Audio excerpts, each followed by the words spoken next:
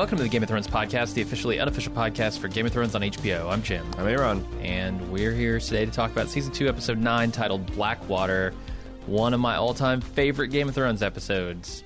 I really love this one. Yeah, it's good. It holds up like a champ. Yeah. I love the bravery of Tyrion in it. I actually really like some of the scenes with Cersei. I think it has a really surprising and awesome finale. Or final scene, I guess. And yeah, it's just great all around. I don't know how much more I want to say about it before we get to the recap, but you got any thoughts? I mean, I agree completely. I think that not only is it action-packed, not only does it have so much spectacle, but it also gives important glimpses into what motivates people that previously have been somewhat of enigmas or just pure villains, like the Hound. Mm-hmm. You know, and this season's been good for his development because we've seen that there's more to him than initially met the eye. It also, like, you know, it challenges you kind of like what side you're on, too, because there are good men that we care about in both this. Like, regardless of how you feel about Stannis, like, I've always been a Davos fan. Yeah. And he's got a son who, you know, depending on your point of view, is deluded or a true believer, but he's certainly not an evil person. And then, of course, we like Tyrion, but we hate Joffrey and Cersei, and we like Sansa, and maybe we're conflicted about Shay, but she probably shouldn't die or be raped. There's stakes on each side, and you know, I feel like that there's a nice rhythm where you think that King's Landing is doomed, and then King's Landing is maybe saved because of wildfire, and then Stannis pigheadedly presses the attack and everything going his way, and then the ghost of Renly rides and drives him back. It's good. And it feels like it's a longer episode than an hour, but in like a really good way. Mm-hmm. Not like, oh my God, this is a dragon, just like, oh, I can't believe how much stuff has been packed into this episode. Yeah, and the tension is there in spades. And as someone who hasn't read the books, when I first saw this episode, I legitimately thought, okay, they've done enough to where I think this story could survive the fall of King's Landing and Stannis becoming king, because I think there are vendettas there. I think, you know, the death of Renly could be something that Brienne wants to try to avenge, right? And that Catelyn might help her in. I think there are reasons for the story to continue, even if all the Lannisters are killed in this scene or in this episode. So for me, it was a very tense episode, led by a lot of characters that I care about. Right, Davos and Tyrion being among the most cared for. Mm-hmm. Maybe we should get into the recap now. Yeah, let's do it. Hey, everybody, before we get to the main content, we want to talk about stuff going on here at Bald Move, a little thing we like to call Keeping of the House. We have got full coverage of Mr. Robot Season 3 in full swing. I'm really digging that season, Jim. Yeah. We also have full coverage of Walking Dead Season 8. And not digging that one quite as much. It is coverage. It is coverage of the season. It sure is. If you are slightly to moderately to very disappointed at the way at the way Walking Dead is going, I highly encourage you to check out our podcast. If you really are happy, then you don't want to borrow that trouble. Cecily and I are holding down the fort over at American Horror Story. We've got, last week we saw Thor Ragnarok and enjoyed ourselves. We got the spoiler-free version for everybody, the spoiler-filled version for club members only. We're going to be doing the same thing this week for Murder on the Orient Express. As always, we have lunch with Jim and Aaron. We also recorded a little podcast, a little commissioned podcast down at the Rocket City NerdCon, live in front of a studio audience. Little indie film called Return of the Jedi. It's loosely based on the work of Akira Kurosawa, I hear. It's a very scholarly take of the film. And you can check that out. It'll be released probably Thursday or maybe Friday this week. Yeah. That's what we got going on at baldmove.com. We start off with Stannis' fleet arriving at King's Landing. Davos' son seems pretty confident about their victory prospects due to his faith in a lot of things. The Lord of the Light, their cause, their captain. Davos is a little more concerned, though. He's got some reservations. It is nice, I guess, that Stannis kept his word to Davos about Melisandre. She is not in evidence in this battle. No. That's one of the she's things, nowhere to be found. It's one of the things his hand counsels very strongly against her being there. So, and then Stannis loses. So you already can tell that, I'm inclined to agree with Davos that he shouldn't do dark magic to win the kingship. But on the other hand, you can see how this is going to set up a lot of tension because he listened to Davos, someone that he trusted to give him good advice, and it kind of fucked him over. Yeah, and I mean, we don't see the fate of Davos in this. We kind of see all of the ships blown up. We see Davos and his son out there at sea. I don't know where he ends up, but Stannis gets kind of pulled from the battle. We can see him being yanked off the battlefield very quickly.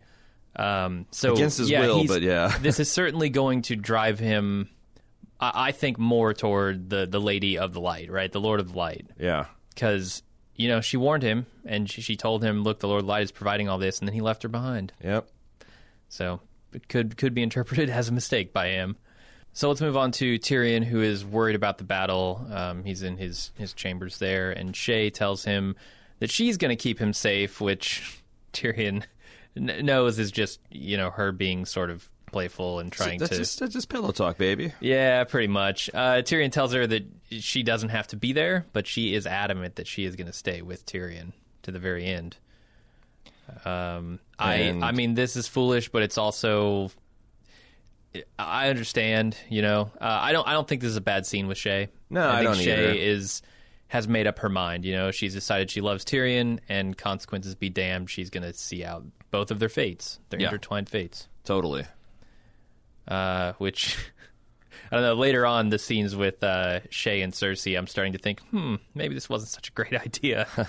With what we know about Cersei looking for Tyrion's whores. Well, it's a good thing Lancel busted in at the right moment, and Cersei was well into her cups. So does she even remember that she almost bloodhounded the identity of Tyrion's secret whore? Yeah, probably not. Because the thing is like, I don't even think she knows what she's got here. I think she still believes that Raz was Tyrion's whore, and she's got him waylaid.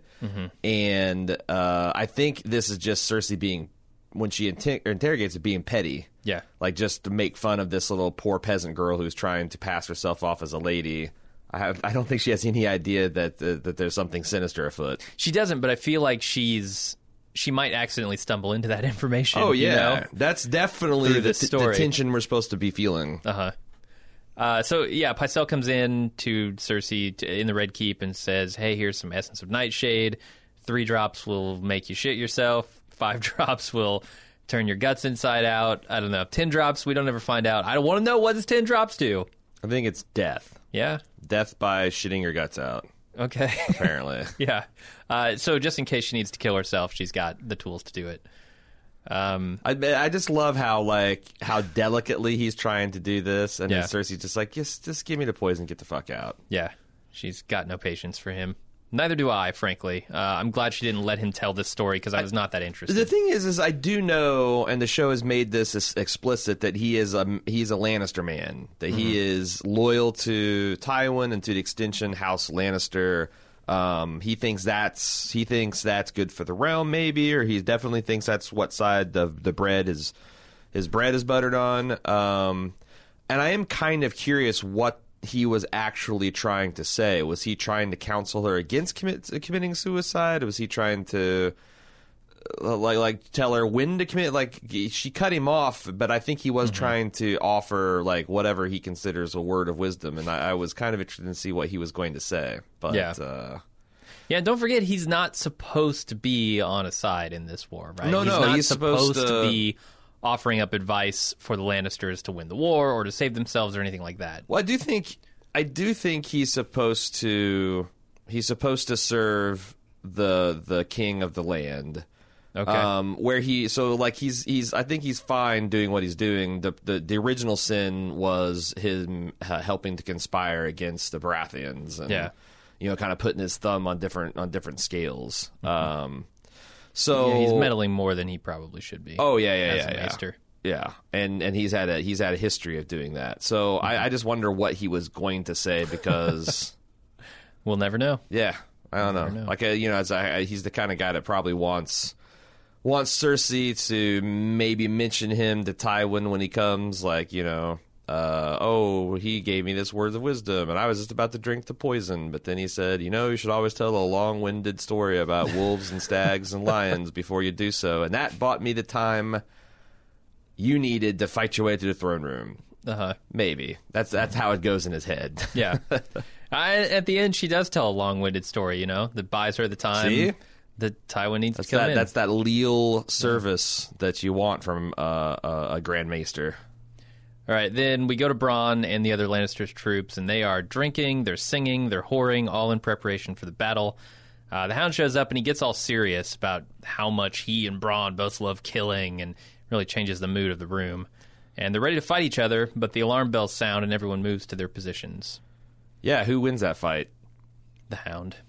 I think so, too. I think Bronn would make a good showing of it. He would. But certainly. if he thinks the Hound doesn't notice that his hand went to the small of his back, he's fucking crazy. Yeah, and I think, Bronn does have probably the advantage of speed, but I think Bronn gets in and he tries to slice the Hound's leg, and he gets him, but the Hound gets Bronn and does not let go. Yeah, if the Hound gets a hold of him or gets a good... I mean, that's the thing, I don't saw think him cut a man in half. I don't think that Bronn has no chance. I think that, 7 out of 10 times the Hound wins, maybe 8 out of 10 times. But I do think that, when Bronn says, but I'm quicker, we know Bronn is quick. We know he's sneaky. But I think the only advantage he'd have over the Hound is his quickness, because the Hound's a dirty fighter, too. Sure. Hound gives no fucks about honor. He's not a knight. He doesn't give a shit. So I thought that was interesting. And I don't know why the Hound is so damn bloody-minded. Yeah, I know why he's so damn bloody-minded. Because that's just who he is. He's just angry about everything and everyone, and anyone that's managed to enjoy life and not carry their conscience and their guilt and their self-loathing. That doesn't get in the way of them whoring and drinking. He kind of instinctively hates. Yeah, but this is not the moment to take out your anger. It also made me wonder who the hell this little blonde, chubby cheeked drinking buddy he's got. This is the Hound's best friend. On the night it's the night of eve here, Philip. It's the eve of war. I want someone to drink with. What is him? Is he a fishing buddy? What do they have in common? This guy doesn't look like he likes killing. Is that maybe his squire? I don't know. The kid. He looks like a kid. He's just tiny. He's not a knight, so I don't know that he's necessarily entitled to a squire. I'm not sure. And if someone assigned him to it, I don't think he would take to it kindly. So I just thought it's funny that the Hound had any friends. I know, they conspicuously walk him in together and sit him down at the same table. I think the Hound should have walked in alone and just sat in a corner table and drunkenly slurred challenges at Bronn. It's interesting, and there's this guy I don't think I've ever seen before, and he's trying to act like. He's trying to act like the parts. I don't know. I think it would be funnier if that guy was sitting at that table and the Hound came in and sat down and just stared at him until he left. Yeah. He did do that to that table full of people. Him and his buddy did. But, yeah, I know what you mean. I just feel like this guy should have been bigger and, a lot less clean cut. Yeah. And a lot more, sweaty and maybe scarred and dangerous. This guy is, a pretty... Man, I don't know. Maybe he's a real motherfucker, and that's why him and the Hound get along. Maybe.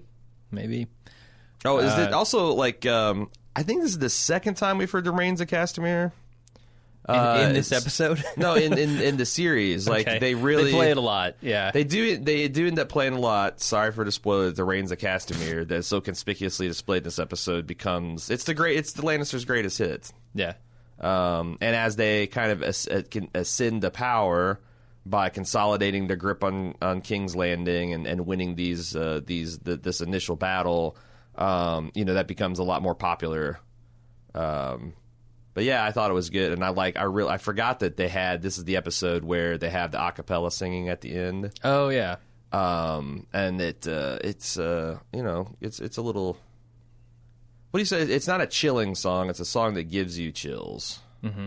I think. Okay. Yeah, I thought it was an interesting choice, and Game of Thrones does make some surprising choices with its credits music from time to time. Yeah. I felt like this was one of them. I wanted maybe something, I don't know, a little more of the era. This didn't really feel like something that would have been, I don't know, around at the time. But why do you say that? I don't know. I think more of drums and some kind of musical accompaniment in the songs of the time. But I can see Braun. I suppose minstrels would be out there just singing and Braun, in his capacity of the commander of the Gold Cloaks, who's trying to marshal the city's defenses, is trying to bolster them about don't count the Lannisters out, because the last house that said you ain't shit and we don't need to bow and scrape before you got, and they are no longer around. There is no one left to hear the rains falling on or their halls. So yeah, I thought it was appropriate. Okay. It is funny because in the Game of Thrones universe, it does seem like there's only essentially 2 songs. There's the Bear and the Maiden Fair and Rains of Castamere. So there's just 2 it's like Grand Theft Auto, and only there's 2 radio stations, and they play the same 2 songs. All right, let's go to Tyrion having his armor put on by his squire Podrick. Varys gives him a nap. A map. There's an app for I'm King's sure he Landing took a defense. Nap. Yeah. Before he had this scene, because this was a pretty good scene. Varys gives him a map of the tunnels of King's Landing. Tyrion says he doesn't want to use the map to escape, implying that he's going to use it for strategic purposes. Varys tells Tyrion that Stannis is following the Lord of Light, and it would be a terrible thing if he were to sit on the Iron Throne. And he says Tyrion's the only man who can stop him. Yeah, there's a lot of interesting things going on in the scene. I like the I don't know, because there's some, I guess, witty repartee. Like, Tyrion accuses Varys of being a boy fucker, which I always think is a cheap shot. Yeah, I mean, I've never seen anything from Varys that would imply that. I mean, yeah, I don't think he has any weaknesses along those lines. I mean, for one thing, he has no penis nor balls. And he's never let on that he's got any kind of like Littlefinger teases him. Like, a lot of people do, but it seems like it's just cheap shots. The other thing is he hints about this hatred he has for dark magic, and then says this line about, "Have I ever told you of my story of how I got cut?" Implying that there's more to that story. Yep. But it's another little shade for Varys. He hates magic users. And he starts off the next sentence with "one day," which I think begins a story that he's about to tell, and then he says, "I will." Yeah. That's disappointed, because I wanted to hear the story. A long, long time ago, in a town far, far away. Yeah. A guy cut my balls and penis off. The end. That was the story, yeah. Not as good as I was hoping. Varys, he never says, he's a master of whispers, not storytelling. Yeah. Okay, Davos hears the bells, and he starts a sick drum beat of his own to combat. Those drums are badass. Like playing dueling banjos here, except dueling bells and drums. The drums work not just for the men and the troops, but also for the audience. It gets the audience pumped, too. I certainly was. Yeah. And then Tyrion reminds Bronn of the plan as they bid each other good luck in battle. Tyrion sees Sansa coming into the throne room to see Joffrey, and Joffrey makes Sansa kiss his new sword, Heart Eater. Sansa makes some veiled insults, which doesn't really sit well with Joffrey, but he's got other things to do, so he can't punish her in the moment. Yeah, Sansa's really pushing it, and I guess what I've understood after I've watched this, I don't know how many times I've seen this episode, and I've already done at least two podcasts on it before. I feel like that Sansa understands that this is a good thing for her. That if she survives the sack of King's Landing, her father's thought highly of Stannis. Stannis can hardly be worse than Joffrey. It's not like she's done anything wrong. I really feel like she's got a sincere belief that this is her ticket out of here. And I don't think, this is before Sansa starts laying down the law about how everybody gets raped and pillaged and burnt. But I think that's her sincere belief. So that's why she's extra insolent, because she doesn't expect Joffrey to survive, and she expects herself to be vindicated. And this is kind of first real strong resistance to Joffrey that hasn't been under her breath, or something that she's. I mean, it's Joffrey's still veiled. But it's veiled, but it's like her attitude is betraying it more. Yeah, and like you said, Joff understands the insult, can't quite pinpoint where it's hitting him because she's saying the right things. But yeah, he also doesn't have time to fuck with her right now. Right.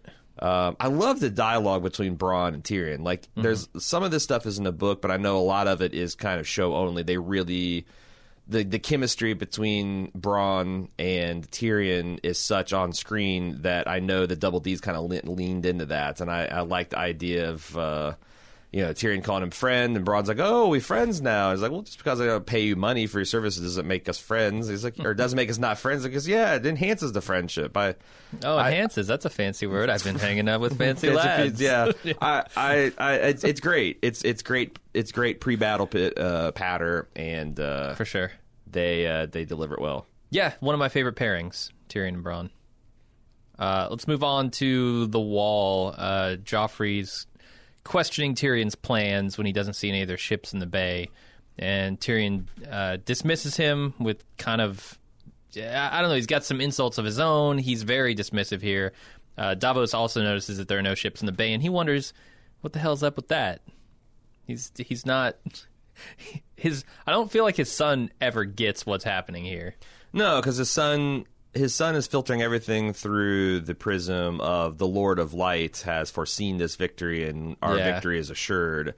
Where Davos was like, and he's thinking, there was discontent among the ranks, and maybe the ships pieced out. Right, like, I don't know how the Lord of Light's going to give us his battle, but he's going to give us a battle, and this might be. And he's looking for signs. Yeah. Right. And whereas Davos is looking like where they can get fucked, and honestly, it seemed like to be the only one, because I don't even detect like any kind of wariness from Stannis, which I found surprising. Mm-hmm. Yeah, I mean, Stannis is obviously sort of hanging back. So I don't know how much information he has at any given time, because he's pretty far back there. Because when the wildfire goes off, he's out of ship range. is preserved. So then we see Cersei giving Sansa some wine. Sansa notices Ilan Payne in the room. Cersei explains that he's there for their protection, and then someone comes in with a report about stealing horses, and Cersei says to put those people's heads on spikes, and Ilan Payne goes to do just that, which Sansa notices, and she's a little concerned by it. Mm-hmm. Cersei in this scene is wearing like video game armor, like the kind of armor that doesn't actually cover anything or protect you from anything. I don't know what good a metal corset does you if Stannis busts into that room with 60 of his dudes. It doesn't, but it kind of I think underlines her statements about how hollow a woman's courage is allowed to be in this world. You know, like or if I was my brother, I would have been trained to have a sword, and I might be able to do something this sense. But here, I'm just here. This is what is expected of me. I'm supposed to be courageous and strong and bold. And look here, I got my gold tits out. And I think that's it. You're supposed to recognize how silly and ridiculous it is. This is the Lannister idea of how to arm a woman.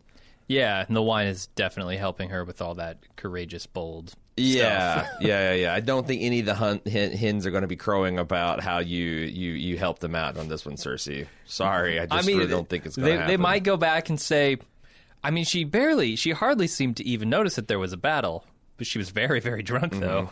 Yeah, and she's just so saucy. I love how Lena Headey plays her, and she's forcing Sansa to drink, and she's like disgusted that Sansa is still the thing that she wishes she could be, but that's not even true, because she wishes she was a man at this point. It's like there's just a lot of layers to her pathos, and that you see scenes like this, and you kind of understand where she's coming from, and you start to feel a little bit sorry for her, and you get that sense of impending doom in these scenes with Cersei. I think it's really well cut, this episode. This episode is very well edited, because you're cutting between the battle and the threat, and then Cersei's just in this hole of keep, where she's hoping that the forces her city has will be enough to do the job, and if not, she has no hope herself of stopping them. The rhythm is such that the way they do the editing is that as the episode gets bigger and bigger in terms of spectacle and war and gore, the editing is they cycle around all the characters faster and faster, and you get this sensation of like you're watching like a plate spinning thing, and everything's getting more intense, and like you got to get around and spin the plates faster and faster, and it gives you this real sense of urgency and kind of keeps you off base, and you can't really tell who's going to win or lose until the very end. And it's really great filmmaking.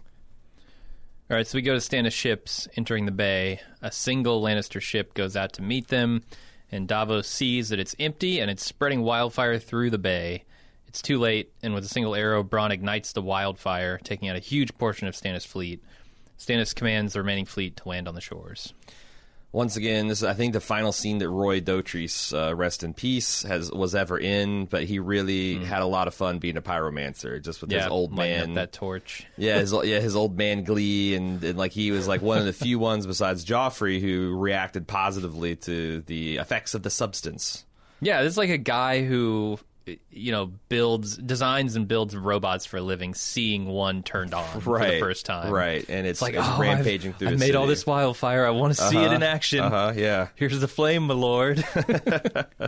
And he almost clips the Hound with it, which kind of scares the Hound. And then you can see when the wildfire goes up, the Hound's face, there's a look of almost sorrow for the people who are burning. Yeah, and a deep primal animal level fear. And you saw that like Tyrion kind of like and like even Bronn kind of disgusted at just the wholesale instant pitiless merciless carnage that they've unleashed with one stroke. And like I said, Joff is kind of like thrilling to it, and the pyromancer, but everybody else is, and the explosion itself is just so cool. It is very impressive, and awesome, and kind of like the Old Testament kind of way, and the sound that makes of like the air being sucked out and the men screaming. It's terrible. Yeah, it has a real concussive force to it. Yeah, it's not just the ship went up in flames. Right. It's got a lot of pressure behind it too. And then as everybody's kind of staggered and reeling and, like, frankly shitting their pants about this, Stannis stands up and says, nope, we're going to... we're still alive. We still got men. We're going to take this city. And his sub-commander... It's like, but my lord, hundreds will die, and he's like, thousands. So you can just see that Stannis he is all in. He does not care what the cost is. This is the chance. He's not going to get another one, and he is going to win or die. Mm-hmm. Which, unfortunately, there's a middle path there, Stannis, which is being forced to retreat by your men screaming. Yeah. If it was up to him, he would have won or died. Yeah. Instead, he lost and lived. Okay, Cersei sees Sansa praying and asks what she's praying for. She doesn't really want to know. She just wants Sansa to drink with her so she can scare her with stories of what will happen to the women if Stannis takes the city. Mm-hmm. Again, this scene is meant to reinforce the foreboding feeling you have, the impending doom coming for them. And I think it's really effective. Yeah, and it's also, Cersei has this very cynical but accurate view of women's place in this world, that in her estimation, women have two weapons to use against the men that rule the world: tears to make them feel bad, and their vagina to make them feel good. Mm-hmm. And that's what a woman does. And then the way she starts talking about all these women, getting raped, and the way the men behave during a sack of a city, you can tell that, like, this is so... I mean, Sansa got a taste of this on the streets of King's Landing the other day, but this is just super real, and this time the Hound her. won't be able to save her. Right. There is no force in King's Landing once the walls fall that can save them. In fact, you start to appreciate that Sir Ilan Payne, the Lannister henchman, is there to slaughter them all to prevent them from facing that fate. Yeah. So not only will you not have a protector, you'll have essentially a living suicide pill. Mm-hmm.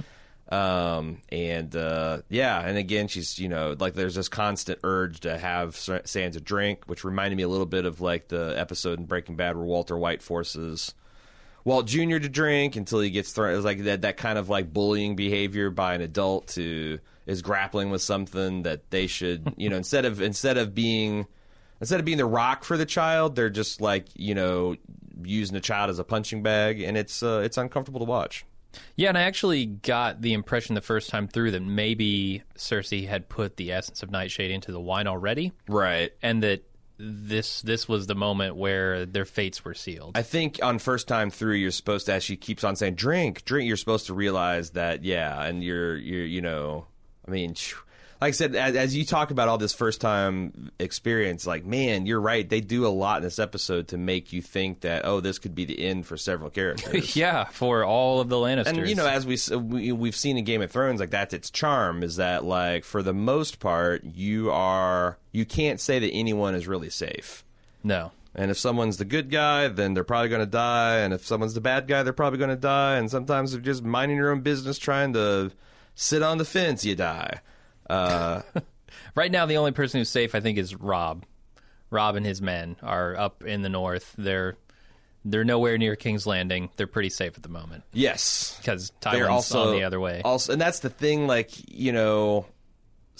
Tywin deciding to do this stroke, to like kind of abandon the field for Robb to fall back and defend the city is, despite all Tyrion's cunning and bravery, that's what saves the day. It is. Yeah. Because Stannis absolutely would have won had it not been for that. Yeah, all Tyrion did was buy the time for Tywin to get there. So yeah, now you wonder at the end of this episode, will Tyrion be rewarded now that his father's here? Who Tyrion isn't the hand of the king; he's acting hand of the king, keeping the seat warm for his father. What's his father going to do?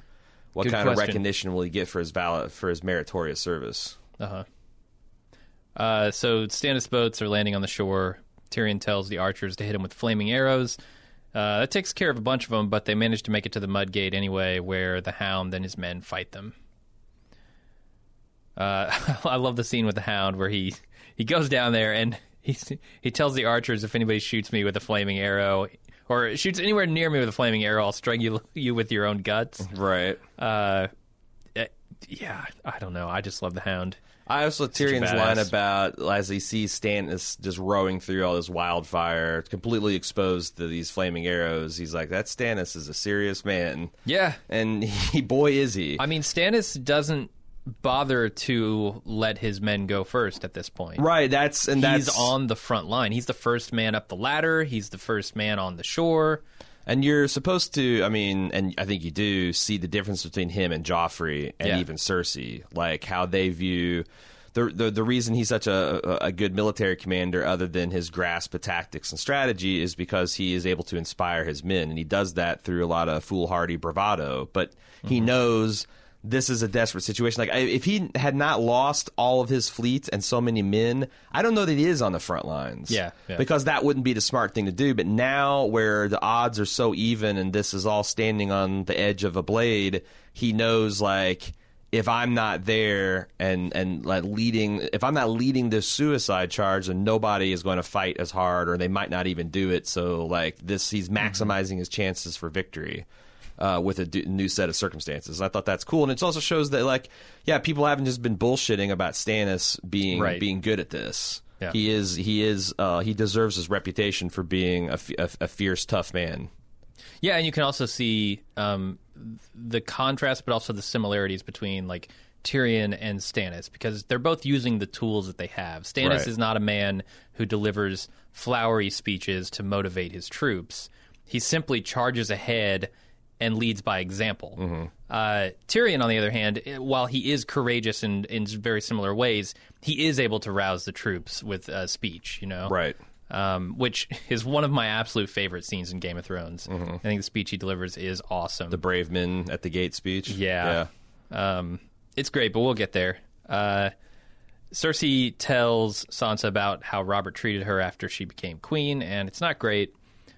She instructs Shae on how to curtsy and begins picking away at her background, where she spots some holes in her tail and asks Shae to tell the whole thing. But Lancel busts into Cersei to tell Cersei how poorly the battle is going before she can, sniff out Shae's background.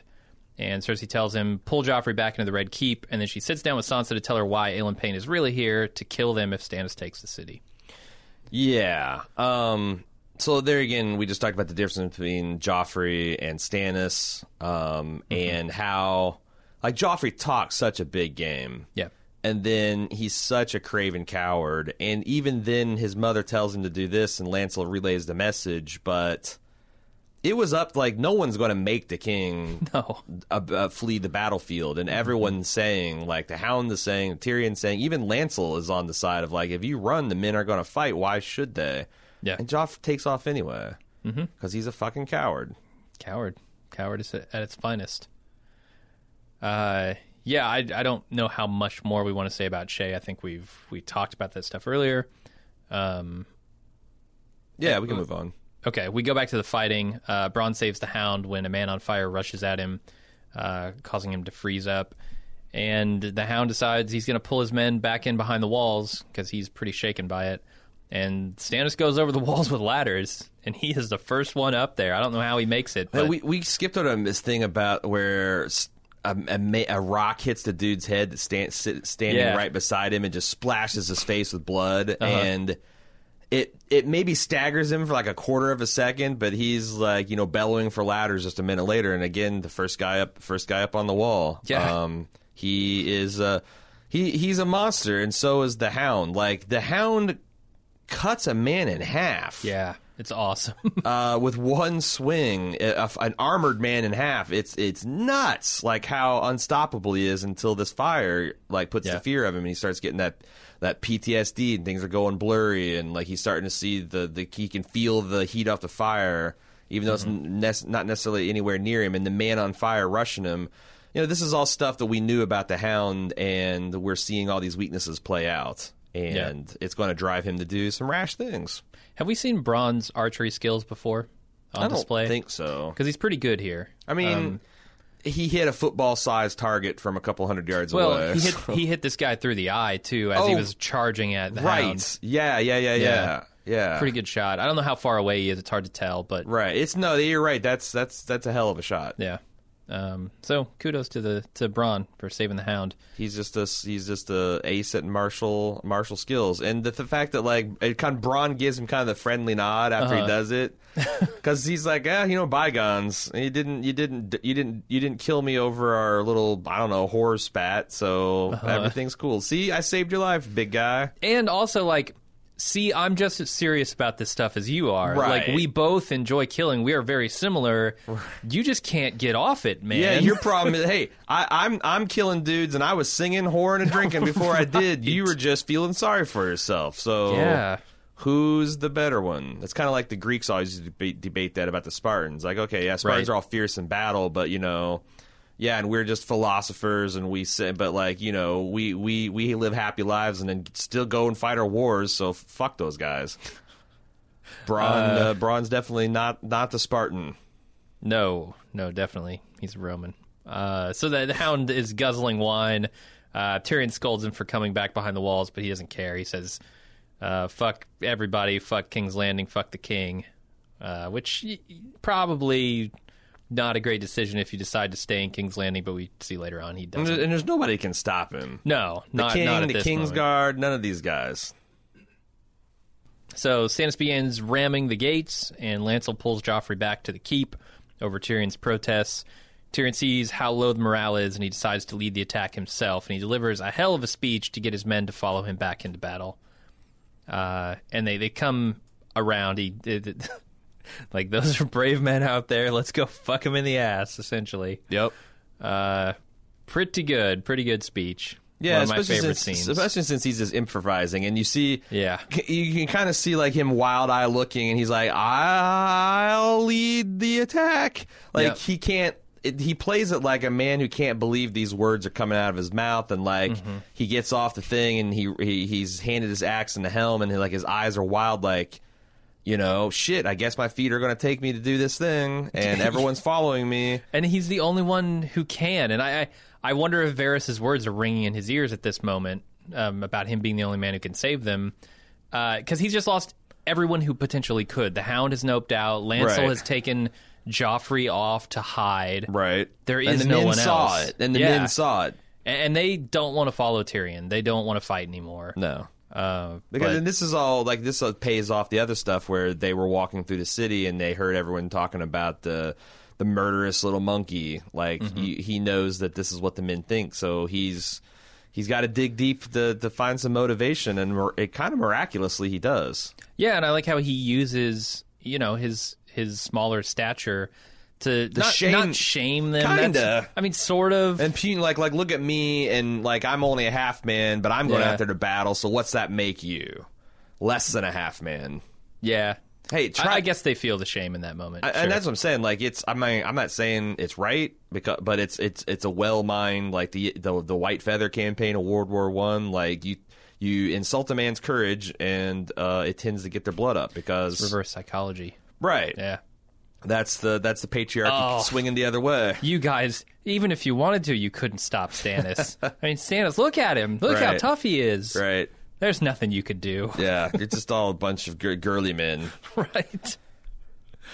So then we go to Lancel telling Cersei that the battle is lost, and he wants to escort Joffrey back to the battle so that he can hopefully get his men back on board. Cersei knocks him down and then goes into the other room, and Sansa is there to kind of calm the other women.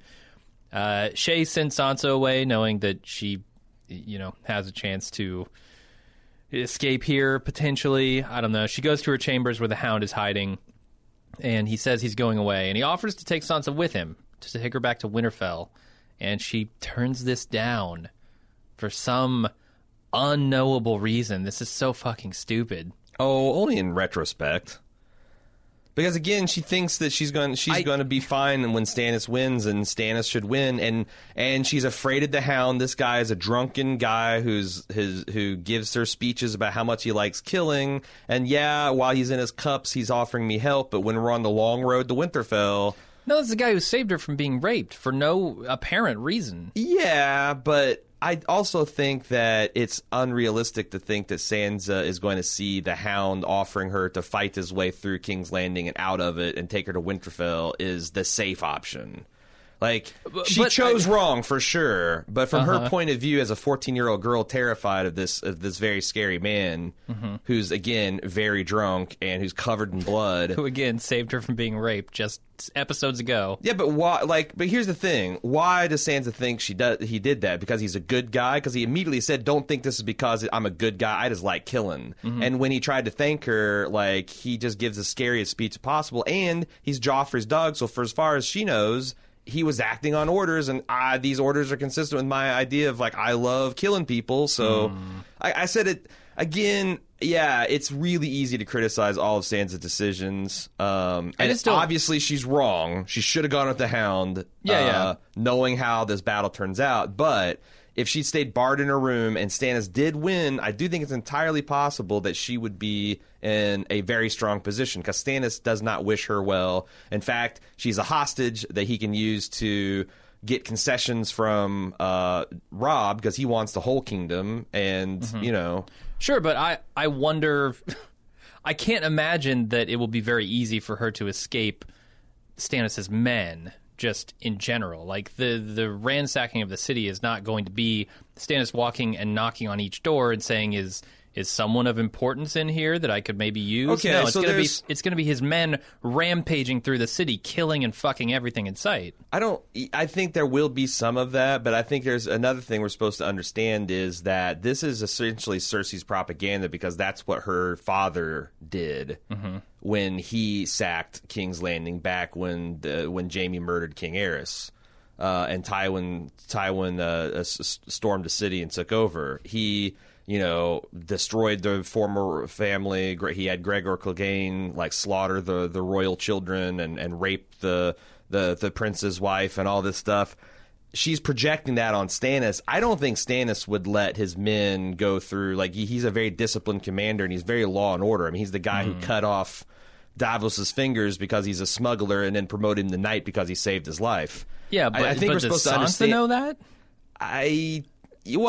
That's what Shay just told her. And Shay, I think she trusts Shay at this point. Okay. I'm saying I'm not saying it's reasons. Not stupid. I just think that, again, from a 14-year-old girl's perspective, this guy entering her room and being drunk as hell and covered in blood and scary and all the things he's told her have if he had found an ounce of humanity in him when she tried to thank him for saving her from being raped, this might have gone differently. But that's again part of the tragedy of the Game of Thrones.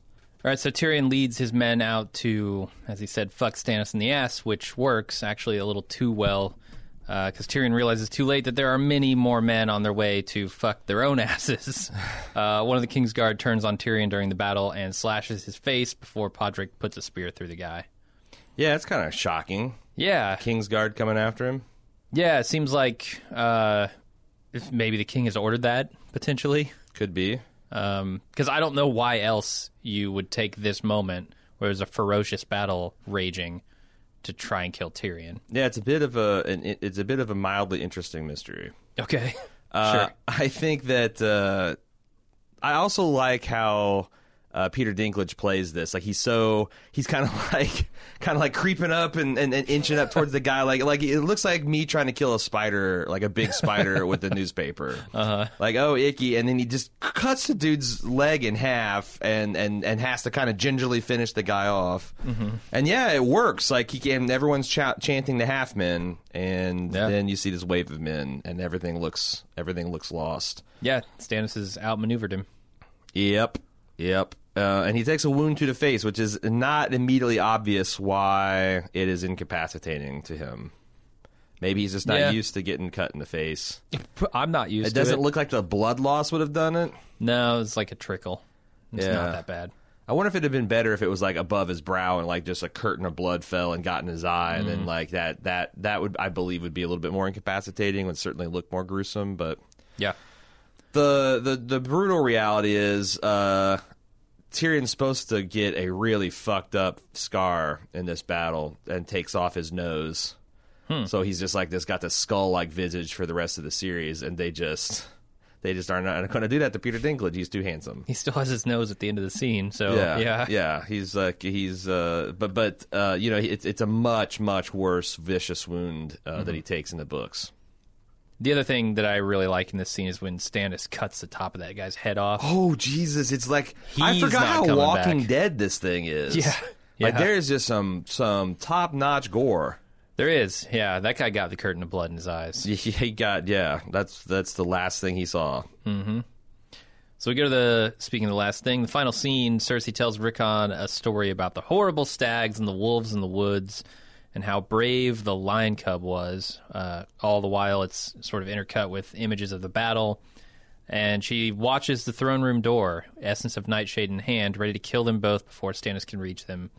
As Rickon's about to take the Nightshade, Tywin walks into the throne room to announce that the battle is over and they have won. It's a great scene. Yeah, and if in case people are confused, because you see a Baratheon soldier cutting a swath through all of these Stannis's men, that's Loras, who's wearing Renly's battle armor as a tribute to his former lover.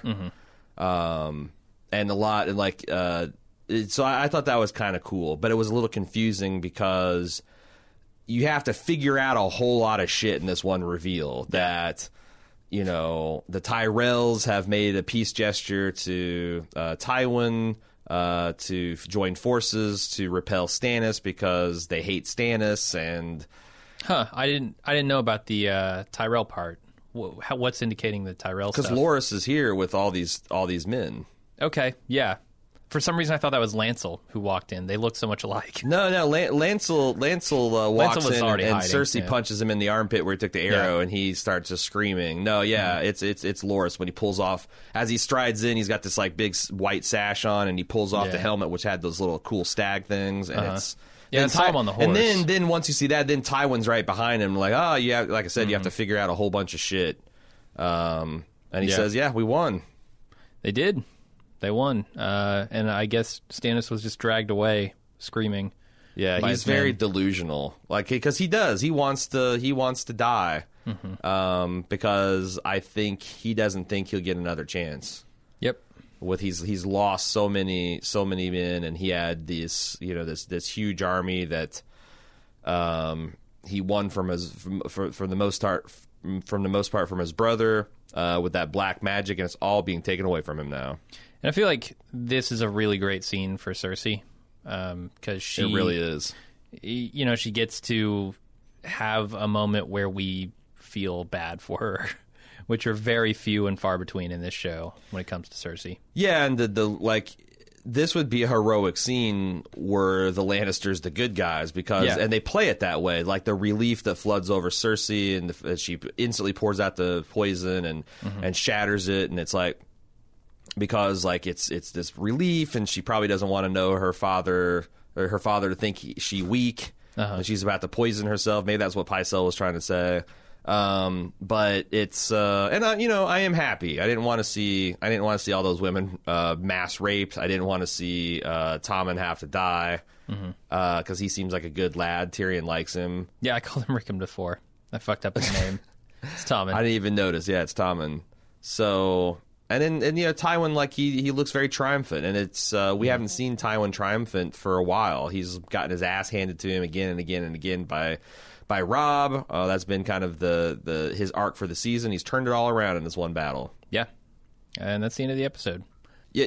Before we do feedback, I just wanted to talk about the Reigns of Castamere, because I think this is the first time it's been a big part. And what does it mean? This is a song composed as a tribute to Tywin Lannister, because we've talked about, as Tywin himself has talked about, his father Tytos had kind of ran the Lannisters into disrepair. He was, Tywin said he's too loving and caring and weak. There's a lot of personal defects to this man. But at the end of his life, the Lannisters were at a risk of losing their position as the paramount lord in the Westerlands, and these their rivals, their political rivals, the Castameres, whose sigil is also a lion. When Tywin started going around after his father's death and accepting everyone's oaths of allegiance, this guy kind of big-timed him and said, why should I have to bow and scrape and pay taxes to you when I'm a lion too, and my armies are just as powerful and strong as yours, and kind of go get your shoe shine box, Tywin.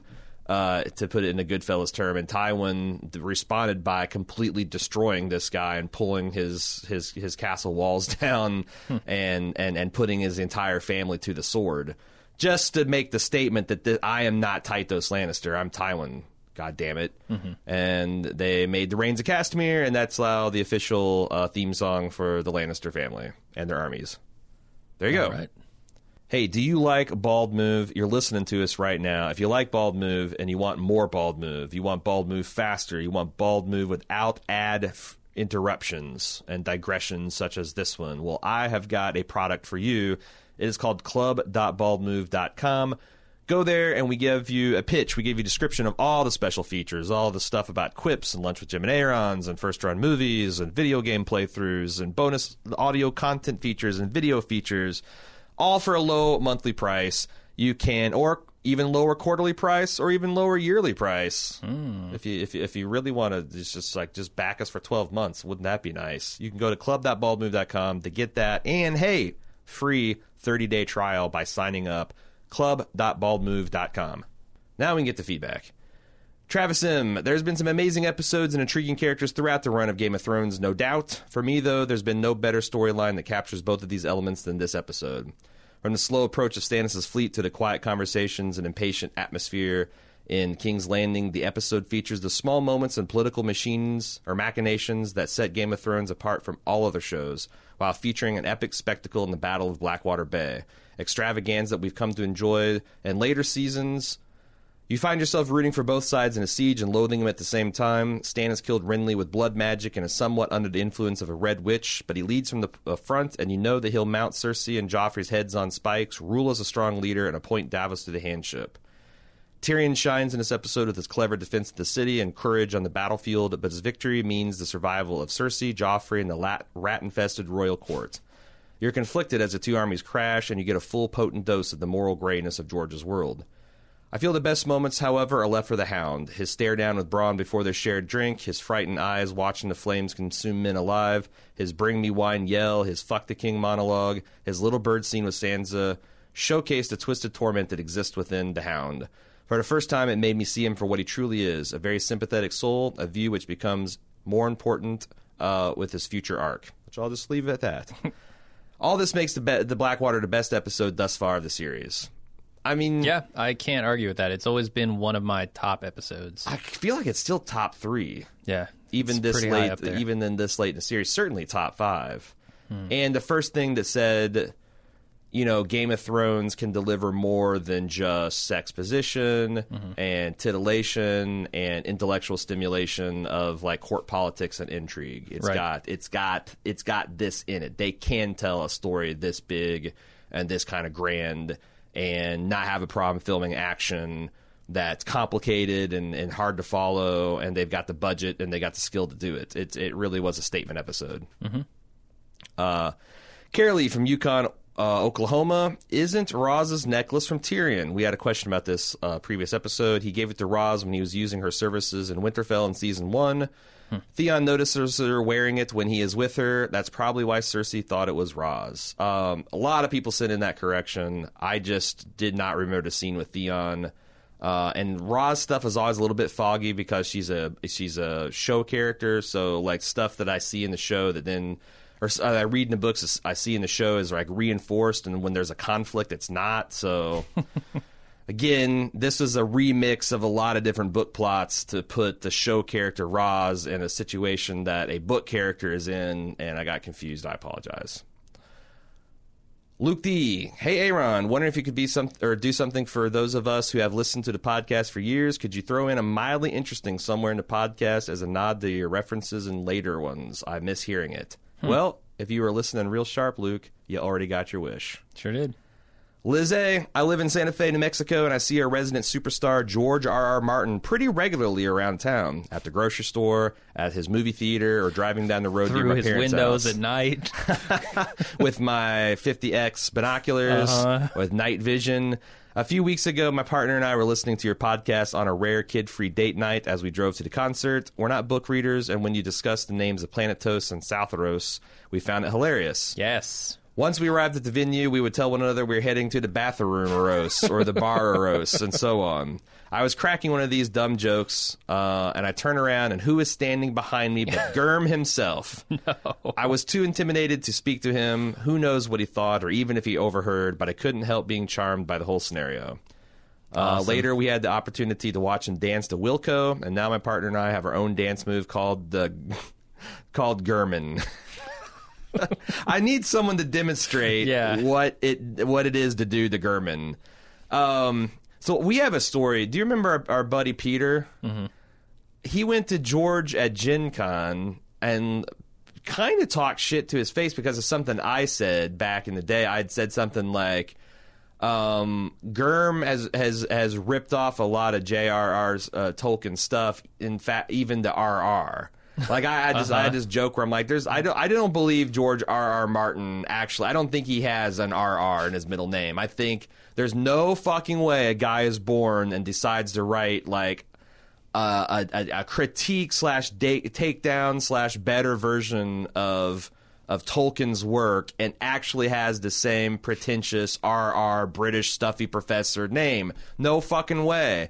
And Peter essentially asked him that, like, Is your RR stuff just ripping off Tolkien? And Martin was kind of offended by it. Really? And which I guess because number one, if you don't know Peter, he always frames stuff in the biggest asshole way that you can. He can't abrasive. He can't help himself. Yeah. And also, I mean, I guess it could be funny as a joke, like if you put it that way. But yeah, it really pissed Martin off. Yeah, depending on how you say it. It could be either funny or insulting. Yeah, I wonder what he would say if he overheard someone making obvious Game of Thrones meta jokes. I guess I'd probably feel good. I would think so. I mean, to inspire that in people. Yeah, there's people are having this random conversation and having fun at my material's expense. I think it would feel good. It wouldn't feel like an attack, like your fake ass middle name that's just a pretentious allusion to J.R.R. Tolkien. Mm-hmm. But anyway, thanks for telling us that, Liz. And we do. I need to get a description, if not a video, of you guys Gurman. Or better yet, Gurm himself Gurming. Yeah. Because it's got to be like some kind of Elaine dance from Seinfeld, right? Right, yeah. Or maybe it's that involves a lot more suspenders. Yeah, or maybe the guy's smooth like Usher on the dance floor. Yeah, holy shit. He's just doing all this weird technical breakdowns and it's pivots and spins, and I could also get down with knowing that. Okay. I think that's it for the non-spoiler feedback. As always, if you'd like to send feedback onto the show, we got one more episode. Do you think we'll do a wrap-up podcast? I don't feel like we will on the off-season stuff. Yeah, I don't think we'd do that on the rewatches. So we got one more episode of Game of Thrones to discuss. If you'd like to send us feedback before we sign off until next year, do so at gameofthrones@baldmove.com. You can also get on our forums and discuss whatever you want about Game of Thrones or other things that fall within the acceptable rules of our forum. You can't just you can't advocate for the violent overthrow of the government. You can't share pornography. You can't share illegal content. There's a couple things. There's just a couple. I just don't want to make it like anything. I don't want the Hound to show up and be all like, fuck the king, all right? But you can go to forums.baldmove.com and discuss it there. Follow us on social media. Keep your ear to the ground at baldmove.com for new stuff. Without further ado, let's get to the spoiler section. All right, we're back with spoilers. You have any little nuggets? Any nuggets? Yeah, I thought it was kind of funny when Bronn was talking about how the Hound has a size advantage, but he's smaller and faster. He's got speed, and then we see what happened with the Mountain and Oberyn, right? Yeah. Later on, I think it's season 4. The Cleganes are definitely intimidating, but they can be beaten by smaller, faster people. Certainly. Yeah, you don't want to monologue over what you think is incapacitated Clegane. Oh, that's yeah, a bad way to go. Not. And I hope, should we ever be graced with the glory that is the Clegane Bowl, hallowed be its name. That fucking Sandor doesn't forget that. Yeah, I don't want to hear any long like, oh, the Brazer's on the other face now. I just end it. End it, please. He's not one for many words. I don't think he would get in there and monologue. It doesn't seem like a monologuer, but I just don't want him to go out like that. However, if this fight had taken place between the Hound and Bronn, Bronn would have monologued afterward. Right. You know it. Right. He gets the Hound down on the ground and he starts mouthing off, and the Hound's going to grab him and throw him in the fire. Right. I thought it was interesting how when Tyrion chid Shay about, look, you can't fuck your way out of everything, she's like, well, it worked so far. And I felt like that was a little bit of a portent towards season 4 when, Tyrion's noose head is halfway in the noose. She tries to fuck herself out of the situation she's in. Yeah. Turns over state's evidence on Tyrion and then starts sleeping with his father, which ultimately dooms her. But it's like, that's she's going to either try to knife her way out or fuck her way out. And, I don't know that knife would have done a damn thing. I mean, it would have probably killed the first man who tried. The first one, yeah. And then, and then the 8 behind him probably would have got her. Or they're enraged and they kill her. Like, I just feel like she wasn't. I don't know. I don't know. I'd be rooting for her. I just always think she's delusional, like with her place in this whole thing. Yeah, Yeah, no. She's delusional about how little of a threat she sees, pretty much everywhere. So I keep coming back to, like, does Shay really care about Tyrion? Does she care about Tyrion the way the average sex worker cares about her client? Like, there might be a connection there. She has affection for him, but no, I think she cares more for him, and that is betrayed later on by all the stuff, with Tywin. You can tell that definitely takes a toll on her. It's not something she did. And in the show, they really make a point out of Tyrion kind of like alienate her, like Old Yeller style. Like, he does everything but pick up a rock and throw it at her and be like, "Get out of here, Shay!" As he's wiping tears from his eyes. Like, I don't know. It removes any kind of shades of gray from her character, and it's like, I don't know what to think. I still not a huge fan of her character. The season didn't do anything to kind of like sway me from that, except for I did. That's the thing. Like, I kind of want to hate her character because I just don't think she's executed very well. But when she sticks up for Sansa, when she helps Sansa escape almost certain death at the hands of Sir Ilyn Payne, when she has got a dagger strapped to her leg because she's gonna stick the first few Baratheons that come to try to take advantage of her, it's hard not to like her a little bit. because she's tough. We also do have like another full season of Shay like not fucking getting it. Right. And Tyrion trying to push her away, trying to talk about the threat. Now that Tywin's back. 2 seasons. Yeah, it's like mid-season 4 or something. Like, yeah, it's like after the trial by combat, after like it's the penultimate or very last episode of season 4 where Tyrion finally confronts and kills her. Yeah, I think it's like mid-season 4 where Tyrion goes on trial, which I view as like the turning point. Okay. Where Shay, like, it's no longer matters whether or not Shay gets the point because Tywin has turned her at that point. Right. So yeah, it's like a season and a half more of this back and forth between Tyrion and Shay. Yeah, and I don't know. I mean, I don't know why we blame Shay more than Tyrion, because Tyrion's fundamentally the one that has a lack of maturity. He could have, at any time, Bronn grab her, bind her, throw her on a boat, and have her taken to Lys or wherever. Yeah. And he doesn't because he needs her in a very real way to prop up his esteem and his image and kind of like, and it's just, he knows that's not good for him politically. We know it's not good for him as far as, being able to play the game, but he does it anyway. And yeah, it seems like we're always like fuck Shay, but it's Tyrion the one that's got the real control here and the power in the relationship, and he just refuses to do anything about it. Yeah, but I also blame Shay for not understanding the true trouble that they're in here, the true danger. Yeah. Because if she did, I think she would understand that now is not the time for this, and we could be together later, but now is a time for being very, very cautious. All right. Kyle Y. from Washington. Hey, guys, I have a question for each of you regarding your Battle of the Blackwater episode. Aaron, given your book knowledge, which parts of the battle from the books that didn't make it on screen did you miss the most? 1, the raiding of the Kingswood by Tyrion's mountain clans. What? So he's referring to, remember that, like, this Tyrion, beginning season, brought, Shagga, son of Dwarf or whatever, and all the other burnt men. And you see them, like, here and there sporadically through the season. But then they disappear after like the 3rd episode. Yeah. After I think the last time you see him is when they go grab Grandmaster Pycelle and cut his beard off. Uh-huh. In the books, as Stannis' men gets closer, Tyrion dispatches them to the Kingswood.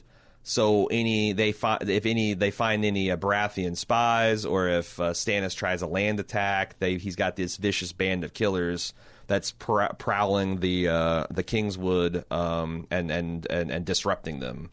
Okay. The Bridge of Broken Ships. This is where there's all this wreckage that Stannis has to use to, like, we played the board game Battles of Westeros, which is this fantasy flight. Yeah, fantasy flight. 2-player. What would you call that?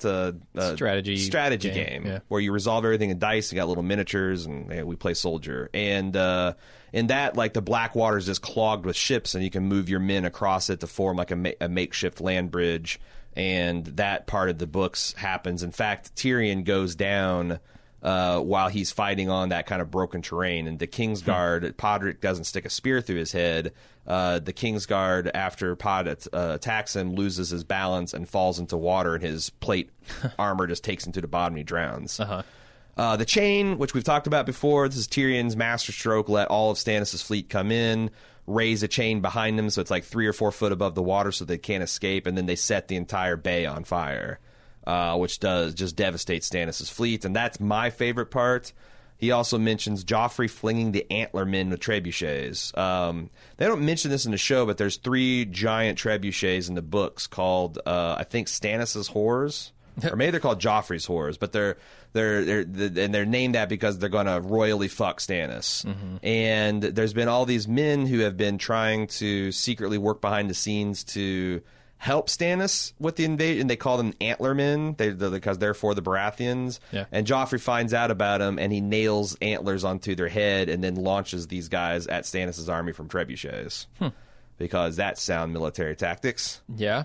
But I think there's even kind of a weird, almost Hitchhiker Guide from the Galaxy kind of sequence where Tyrion or someone else is out fighting, and there's like a naked man with horns on his head that splatters on the ground in front of him. I like the chain. Which of those 4 missing scenes he wants to know for your questions sounds the coolest and or most feasible to film for television? Oh, the chain definitely sounds the coolest. I think it's like a really good tactical move. Yeah. That kind of, I don't know, I almost felt like they did too much damage to Stannis' fleet as is. Right. To where I thought he didn't have as many men as he would ever need to take the city at that point. So if they had put the chain up behind him and just burned essentially the entirety of his fleet, I really would have felt like Stannis is just done. There's no way he can take this city now. So that's because like there again in the books there is a land invasion component. So okay. That was like the audible that he called. The fleet was going to come in and show. secure the bay and then ferry them in across, and the wildfire made it to where that's just a much more treacherous and slow and hard. So I mean, Gotcha. I thought they adapted everything very well, and maybe that's why they didn't include the chain. I heard someone said they didn't have the time for it, or they didn't think they could do the CGI expense, but yeah. That's a lot of complicated shit to stage when they told the same story without the chain, and you didn't have the land component of the battle, and Yeah. so And it also, I felt like there was a certain desperation in the landing in the show. Right. That maybe wouldn't have been there if they had planned to land. I Right. wouldn't have felt like, okay, well, this is the audible that Stannis is calling now that his Right. fleet is totally screwed. I mean, like men, like it'd have been an interesting spectacle for men to scramble over all these burnt and broken ships. It would have been, yeah. And it's like just unstable and men falling and drowning. Like I think it would have felt a lot more, I guess, storming of Normandy kind of thing. But it would have been very hard to pull off. It feels like more of like a season 5 kind of thing. Yeah, I think maybe as far as budget and time goes. maybe the antler men would have been good, because instead of Joffrey just impatiently asking, "Where are my ships? Where are my ships?" it would have given him something sadistic but useless to do. Yeah. And then kind of sell the story that as soon as the spectacle was done and he was no longer having fun launching his helpless men, then he retreated from the battlefield with cowardice. But having him there by Tyrion's side also kind of gave them a good moment. So yeah, I guess I would like to see the chain, but I understand that would have a lot more differences than just adding the chain, as we discussed. And the antler men, I think, would have been better from a storytelling perspective. All right, Andrew S. Who knows about Jon's resurrection outside of Davos and the Night's Watch or Free Folk?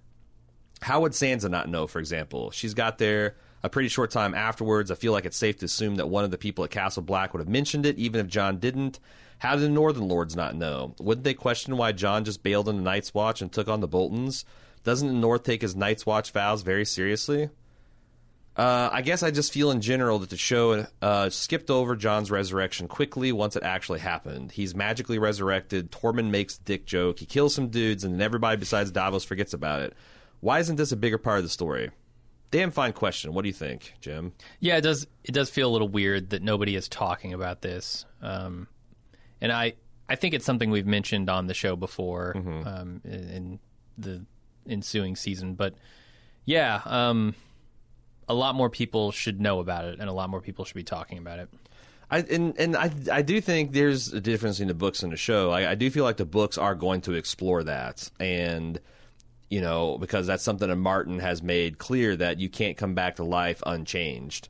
And Jon paid a little bit of lip service to that in season 6, but now that's completely been forgotten about to streamline it. So I think you're going to have to wait with when and if the books come out to get that kind of like satisfying Jon wrestling with his kind of zombie nature, because they're just not interested in exploring that in the show. And probably because at the end, I mean, that tells me, and maybe I'm being foolish for putting too much stock in it, but that tells me that aspect is going to be an interesting character moment, but it's not really going to impact the plot. Like, it's not like Jon's going to turn into some undead, remorseless killing machine and betray everything at the end. I don't think. Now watch you do that, and then I'll be like super angry about it next year. But that's not how I think it's going to go. Jason M. I love Game of Thrones, and I love Jon Snow as a character. He's the humble hero we've all fallen in love with, and he and know that he will ultimately be the one that save all of Westeros. However, in my opinion, he's the whole reason everyone is in this shitstorm to begin with. You ready for this, Jim? Sure. If Jon wouldn't have pranced around Westeros crying White Walker, they wouldn't have breached the wall, and Dany might be sitting on the Iron Throne. The White Walkers' only hope is to get a dragon, otherwise they would be wandering aimlessly in the north with no possible way to breach the wall. The wall was created to keep the White Walkers out and sealed with magic. There's no other means in which the White Walkers could have made it through. I don't know that that's an assertion based in evidence. We don't know of any other way that they could break through, but we also did not know of the dragon loophole. The books have hinted that there's a horn that could blow it down. There's an open question of whether the dead could just scale the wall. There's a question of whether the dead could, with their cold powers and enough time and determination, freeze the bay and walk around the wall. Obviously the wall is a great deterrent, but I don't know that we know that it's completely a foolproof way to keep out the dead. Because else, why do you need the Night's Watch? If the wall is just going to do, and the dead can do whatever they want, why the hell do you have to have men defending the wall? Why was that an institution that went back to the Long Night? Yeah, I don't know. It's a good question. I feel like having seen The Matrix, I can't wait to see how you bring this around. The question is, did Jon have any choice in the matter? Essentially, like has the Night King foreseen something that tells him the dragon is coming, and that's why he started amassing his armies? Right. Because the Night King has been amassing armies. If the wall were an impenetrable barrier that he had no way to get past, what good is amassing an army? To what end? Yeah.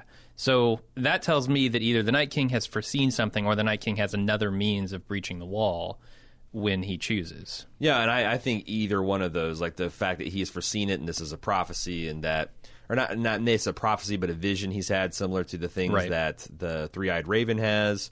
I think you're kind of on the mark there. So it's you're right. It's like one of those questions of if Jon knew. If Jon had known about that, could he have done anything to prevent it? Whatever action he took that he thought would be the way to keep them from having the dragons would have led dragons to being in their hands. Right.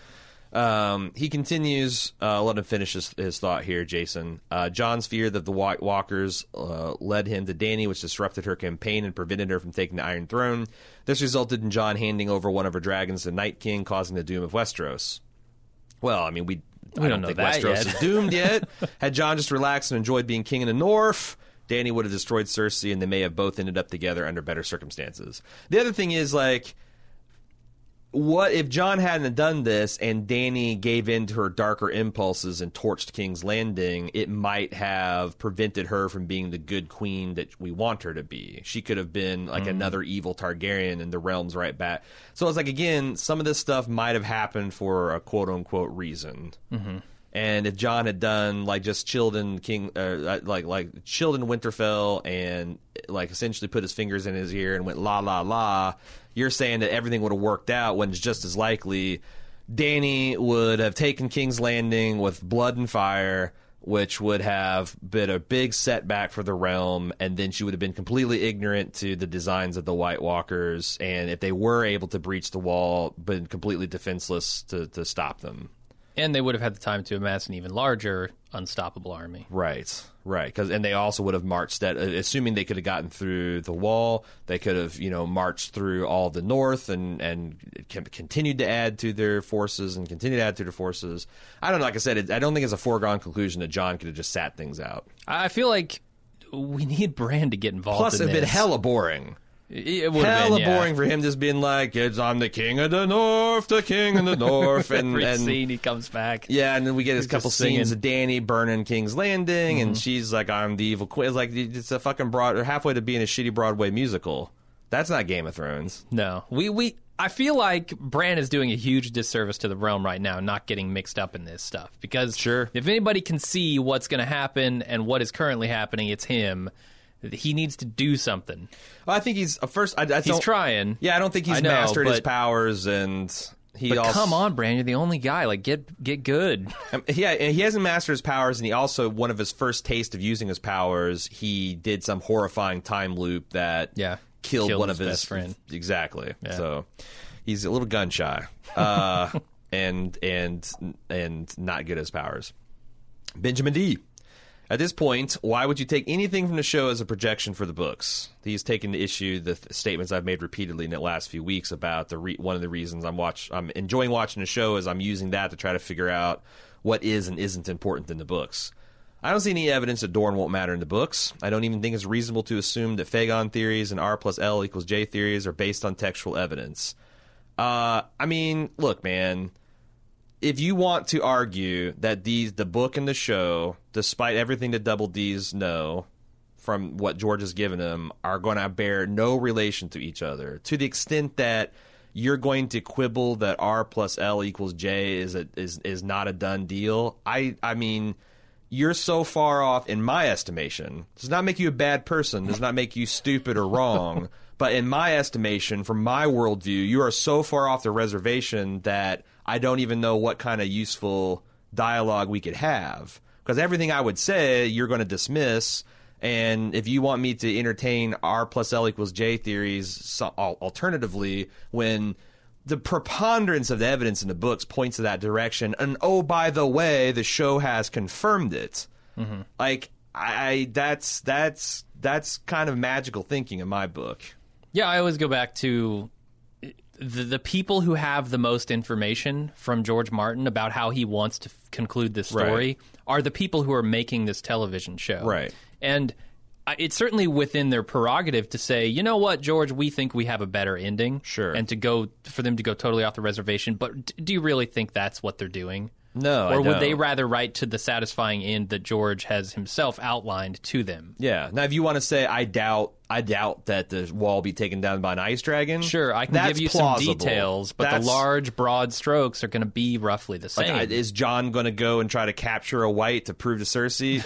No. Probably not. Is Stannis going to burn his daughter and win? Like I said, we can, just like all the other seasons, you can quibble about, whether they should have put the Antlermen in or whatever. But there's no way that, like, in a version of the show, Stannis would have won and taken King's Landing. Yeah. Just like I don't think there's any version of the books that's going to have Jon not be the son of Rhaegar and Lyanna Targaryen. Or like Ilaria sitting on the Iron Throne at the end. Like, it's just not going to happen. Right. And he continues, like, he talks about, like, that Martin has given, like, Euron these badass speeches, and, like, you wouldn't give badass speeches and magical horns for people that were going to go nowhere. But, Doran gave that badass blood and fire speech, sent his son over there, married Dany, and he got burnt to a crisp by Dany's own dragons. Like, literally amounted to nothing but a pile of ash. So how can you say that someone gets a badass speech? You know who gave a lot of badass speeches? Ned. You know who gave a lot of badass speeches? Robb. Yep. You know who gave a lot of badass to his own ear speeches? But Joffrey. Like, Stannis. Sure. He's not dead in the books yet. Not dead in the books yet, but, like, I don't think he's going to sit on the Iron Throne. So, like, I mean, lots of people have given badass speeches and then been summarily destroyed. Mm-hmm. So like I said, I don't know. I don't know what you're expecting to hear from me that would change your mind, and I don't know what you were expecting me to hear that would change mine, because you're just advocating that the Double Ds have gone rogue and are deliberately trying with no evidence for it. That's the problem. Yeah, in fact, all evidence on the major points pointing the opposite direction. Yeah, because I never took seriously any alternate theories to R plus L equals J, and I feel like I was vindicated. So I'm not like to reevaluate the position now. Moving on from Ben from Sacramento, the first and second scene from the epilogue. He wants to talk about jetpacking. Season 1, Episode 1, we jetpack from beyond the wall to the hills near Winterfell. According to everything I've found, the wall to Winterfell is something like 650 miles on the King's Road, and he was on foot. That journey would have taken him weeks to complete, yet he was apprehended by Stark soldiers in the second scene, so they jetpacked from the start. All right. First of all, you don't know how long he was captured after he abandoned his post at the wall. Right. You don't know where the Starks, like, I don't think it's, you can say for sure that was near Winterfell. Like, the Stark soldiers, like Stark bannermen, patrol the entire north. I mean, it's a big place. And I'm not saying like there's like one Stark man per square mile or whatever, but they got outriders and they're riding around. I mean, they're looking for wildlings raiding up there. They capture this guy who's a black brother far, outside of the Gift. They're probably going to take him to Winterfell, because that's what you do with criminals. It's up to the Lord to pass judgment on them.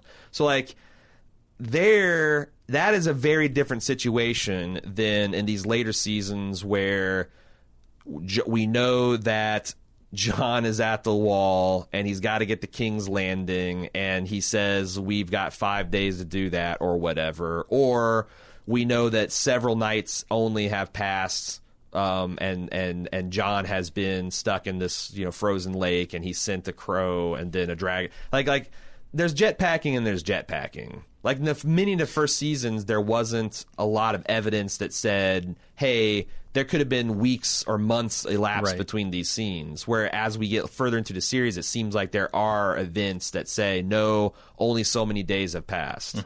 But that's the thing. Like, I hate getting caught in this argument because until like the last season, I was the one saying, just chill on the whole jetpacking thing. It's not that big a deal. There's all this evidence of where you can excuse and look around and not call it jetpacking. It gets harder to do that, but I don't think jetpacking is what's killing season 7. No, I don't think season 7 was killed.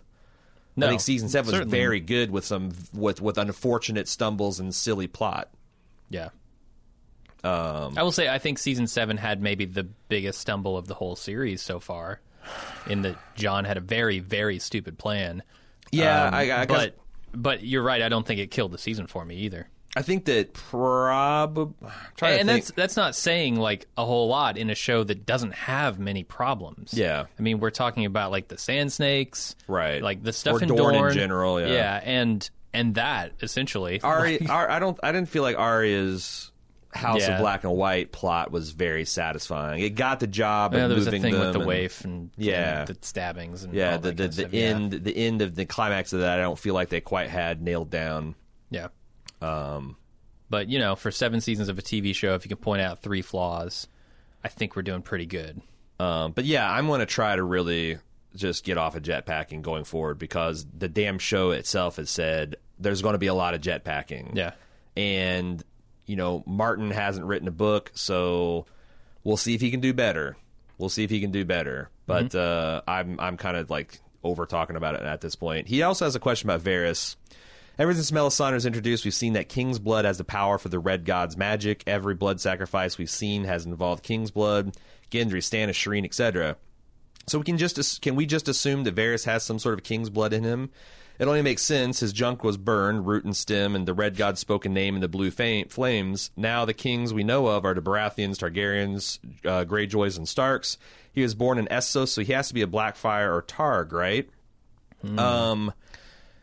There is a lot of tinfoily type spoilers about Varys' identity, and I did, again, if you check out the tinfoil archive that's mentioned in every show notes of every Game of Thrones podcast we do, there is a thing on Varys theories, and there's also one on like potential Varys and Illyrio master plan.